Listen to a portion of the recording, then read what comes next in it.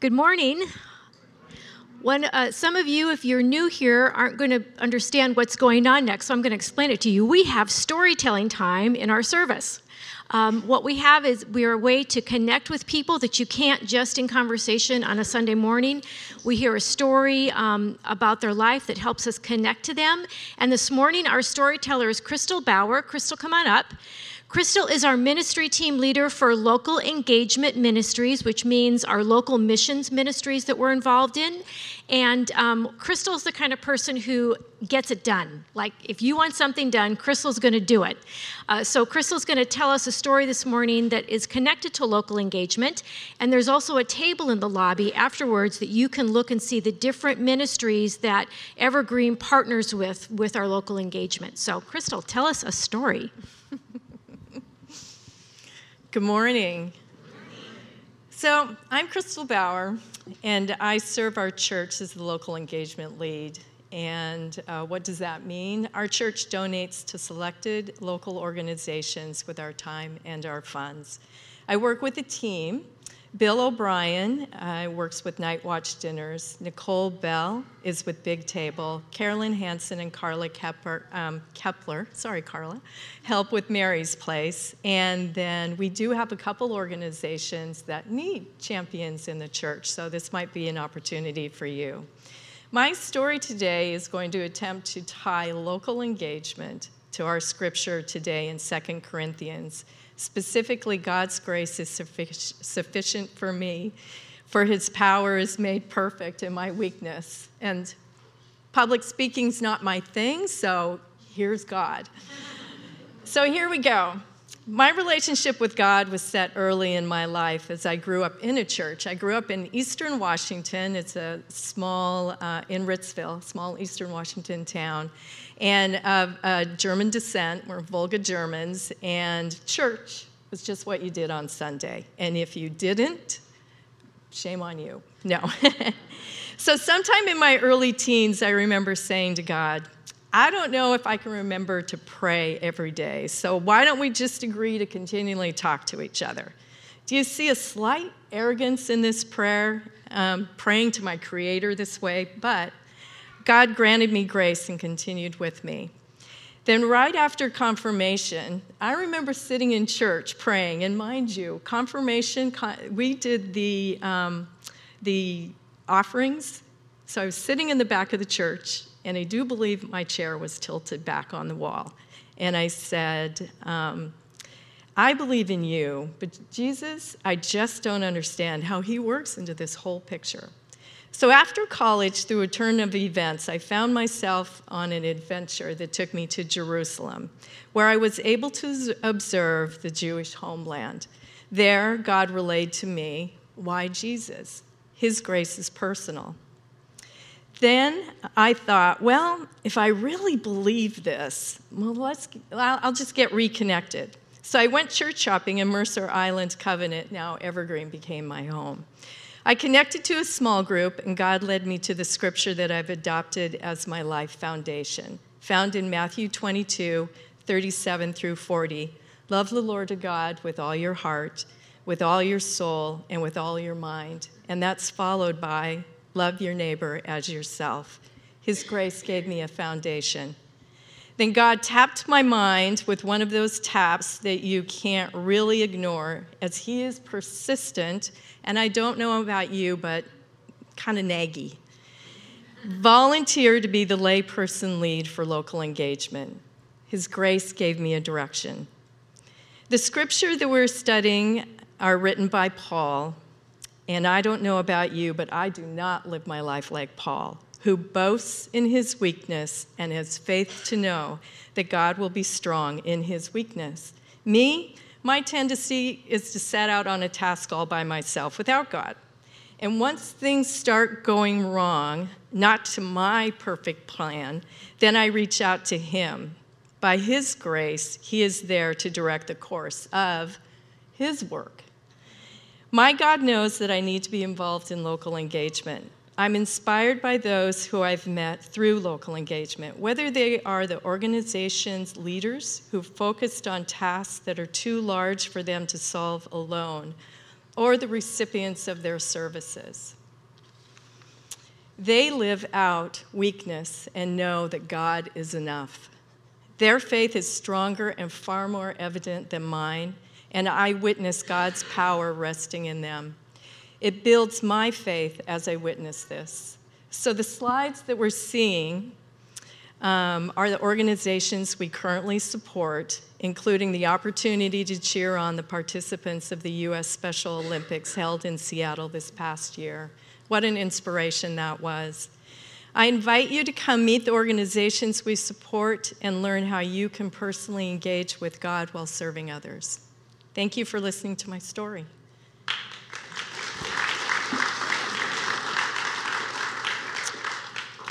This morning's scripture reading is from 2 Corinthians. Please follow along in your Bible or use the screens. I'll be reading verses 1 through 10 from chapter 12 in the New International Version. I must go on boasting. Although there is nothing to be gained, I will go on to visions and revelations from the Lord. I know a man in Christ who 14 years ago was caught up in the third heaven. Whether it was in the body or out of the body, I do not know. God knows. And I know that this man, whether in the body or apart from the body, I do not know, but God knows, was caught up into paradise and heard inexpressible things, things that no one is permitted to tell. I will boast about a man like that, but I will not boast about myself except about my weaknesses. Even if I should choose to boast, I would not be a fool because I would be speaking the truth. But I refrain, so no one will think more of me than is warranted by what I do or say, or because of these surpassingly great revelations. Therefore, in order to keep me from becoming conceited, I was given a thorn in my flesh, a messenger of Satan, to torment me. 3 times I pleaded with the Lord to take it away from me, but he said to me, "My grace is sufficient for you, for my power is made perfect in weakness. Therefore I will boast all the more gladly about my weaknesses, so that Christ's power may rest on me. That is why, for Christ's sake, I delight in weaknesses, in insults, in hardships, in persecutions, in difficulties. For when I am weak, then I am strong." The word of the Lord. Good morning. Today's scripture reminds me of the story of the pastor who was so loved by his congregation and so admired that they gave him a medal, Pastor number 1. Then they had to take it away from him because he insisted on wearing it.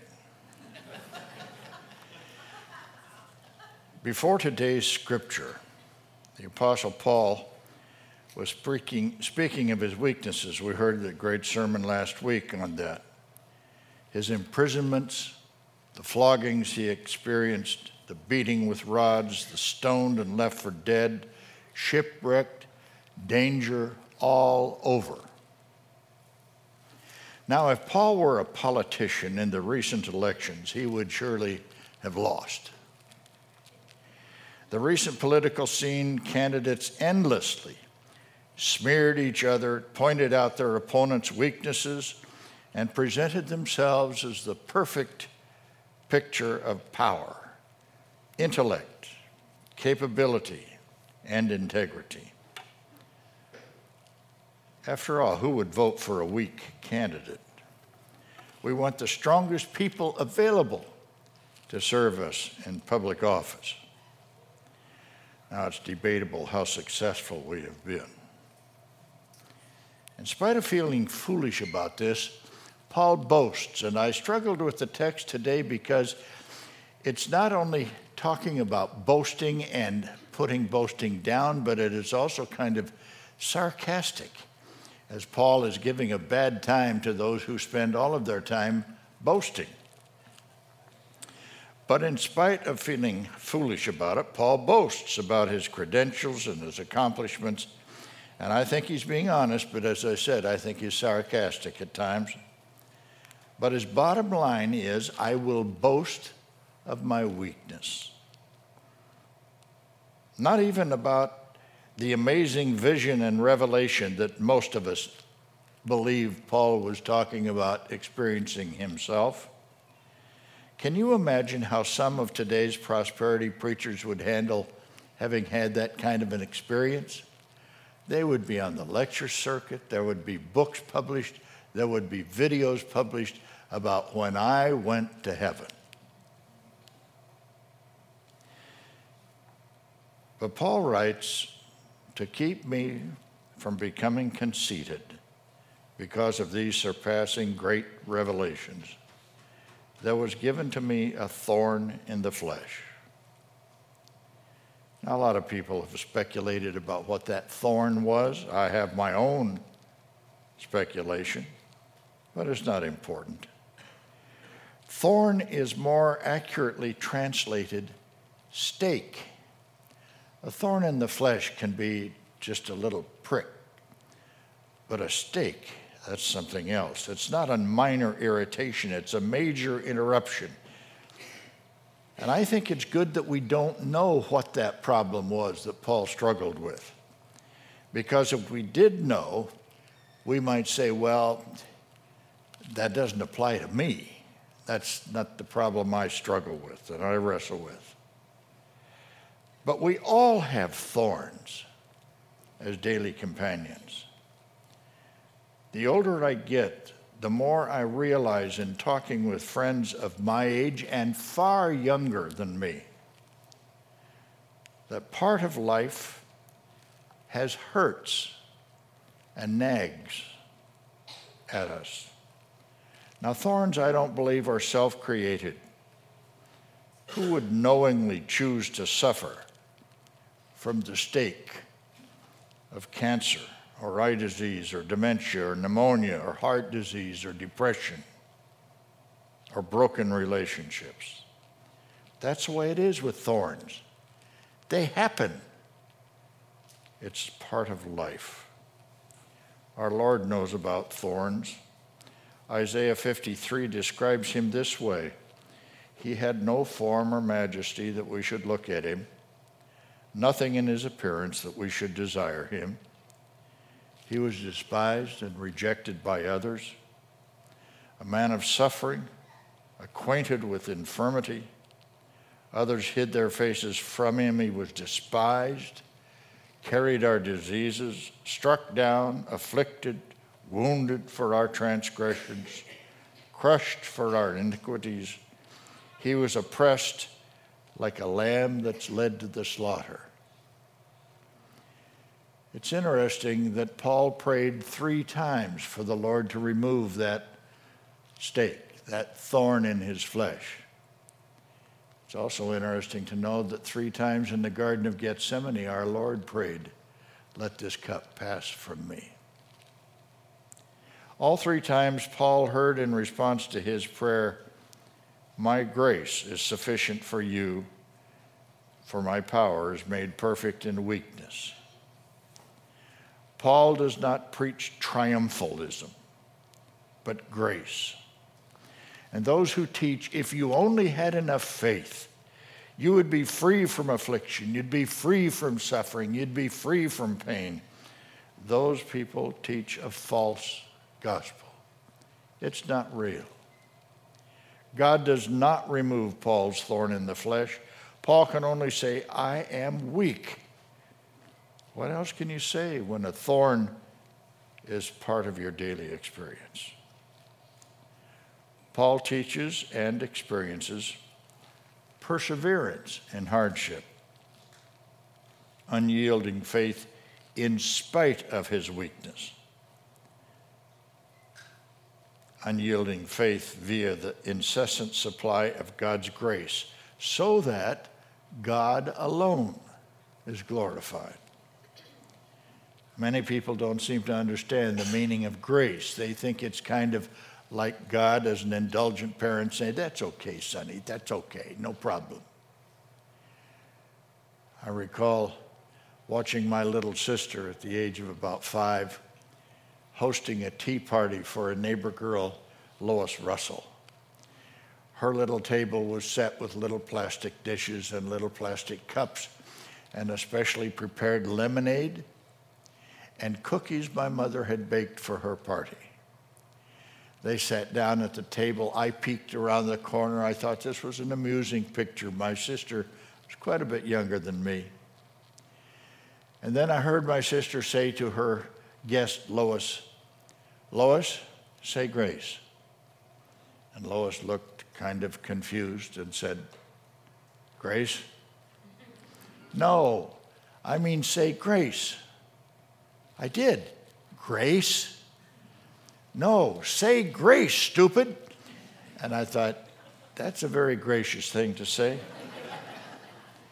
You see, there's a huge difference between power and grace. Power is self-reliant. It's like the small child that says, "Me do it, me do it." That's power. But God's grace is undeserved and unearned favor, and it enables us to experience His forgiveness and to rise above our frequent failures. God's grace is greater than our infirmities, greater than our inabilities, our insecurities, and our weakness. God tells Paul that God's gracious strength will come often right in the middle of weakness. "Paul, you will endure. Don't worry, my child. I know you're suffering. I know life has dealt you a bad hand. I know it isn't what you thought it would be. Don't worry, my God. My grace will see you through. For my power is perfected in weakness." Literally, God's power accomplishes its goal when we are weak. I know that's a paradox, to say that God is at His powerful best when we are weak. But who else heals the brokenhearted? Who else sets the captive free? Who else can make us strong in our weak moments of desperation? Who else can forgive our weak failures and our sin? See, God is so much for us that joy can break out even when we are experiencing sorrow. Hope can make a comeback tomorrow.